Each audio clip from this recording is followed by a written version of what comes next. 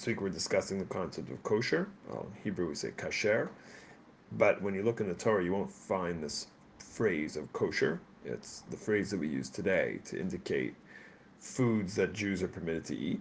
But in the Torah, it speaks about purity and purity and impure. The idea of animals, for example, that are pure, birds that are pure.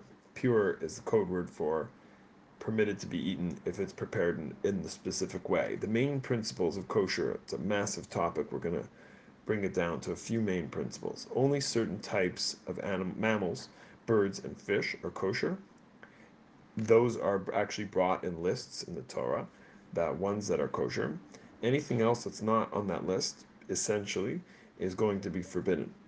But not only are these animals on this list considered kosher, they actually also have to be prepared in a kosher fashion, in a specific fashion known as shchita. That refers to mammals and birds require slaughtering, ritual slaughtering, and as well, the process of slaughtering also in the preparation of the meat requires all the blood to be removed. It's forbidden to eat blood.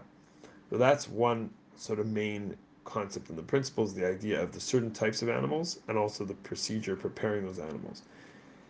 The other main principle is the mixture of meat and milk. The Torah actually speaks about mixing forbidden mixture of meat and milk 3 times, and the rabbis learn out from that repetition, triple repetition, that one is forbidden not only from consuming a cooked mixture of meat and milk, but it's also forbidden to cook meat and milk together, and it's also forbidden to have a commercial business from meat and milk product.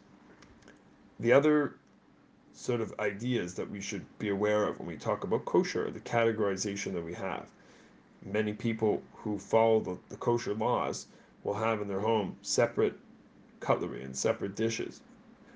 One set for dairy, also in Yiddish people call it milchig, and meat will have a separate set as well, also called fleischig. And then there's parv. Parv is sort of in the middle.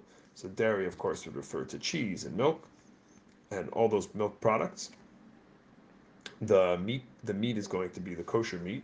Chicken as well falls under that category.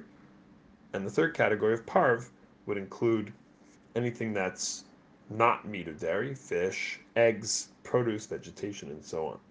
Finally, we can take the idea of kosher and wonder what the background is to this. What's the spiritual idea behind kosher?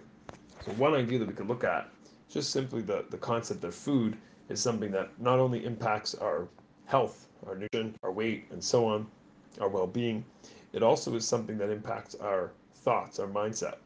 And the spiritual masters of Judaism spoke about how food, you are what you eat. That if you eat something that's considered impure, what makes it impure perhaps is its nature in the world. So if you take mammals, for example, all the mammals that are kosher animals all have these symbols on them, these signs on them that require the animals to have in order for them to be considered kosher meat. And what those kosher symbols actually do is they say something about that type of animals. For example, if you take the cow, which has split hooves, chews its cud, it's a kosher animal, slaughtered correctly. What that animal actually is a very tame, domesticated animal.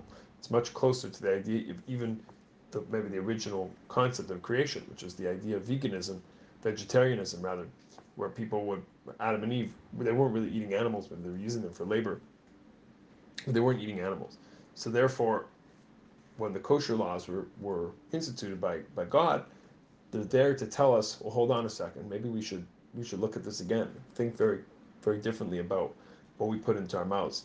So kosher really is about a spiritual connection to the mundane, and it's a way for us to stop, recognize that what we're eating actually impacts who we are and what we think about, and that perhaps is one of many approaches to the idea of eating kosher food.